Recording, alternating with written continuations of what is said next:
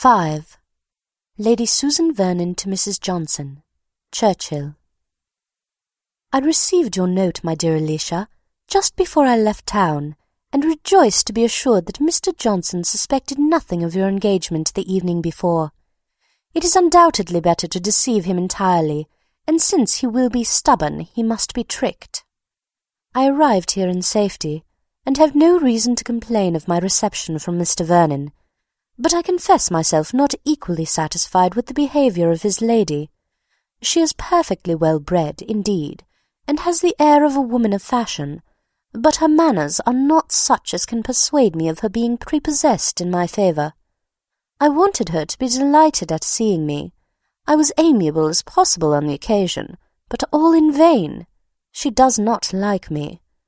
To be sure, when we consider that I did take some pains to prevent my brother-in-law's marrying her, this want of cordiality is not very surprising, and yet it shows an illiberal and vindictive spirit to resent a project which influenced me 6 years ago, and which never succeeded at last.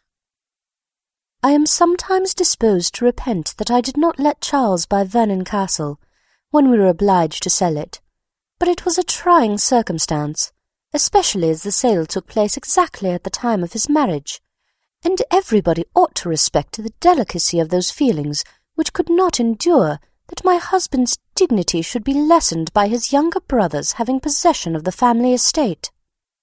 Could matters have been so arranged as to prevent the necessity of our leaving the castle, could we have lived with Charles and kept him single, I should have been very far from persuading my husband to dispose of it elsewhere, but Charles was on the point of marrying Mr. Courcy, and the event has justified me. Here are children in abundance, and what benefit could have accrued to me from his purchasing Vernon? My having prevented it may perhaps have given his wife an unfavourable impression, but where there is a disposition to dislike, a motive will never be wanting. And as to money matters, it has not withheld him from being very useful to me. I really have a regard for him. He is so easily imposed upon.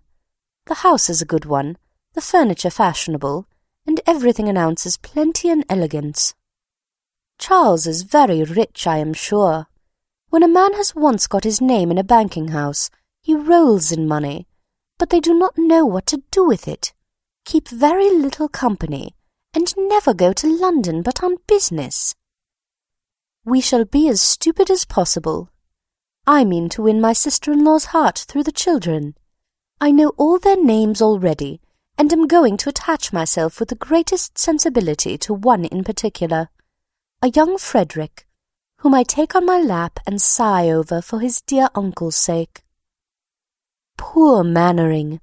I need not tell you how much I miss him, how perpetually he is in my thoughts.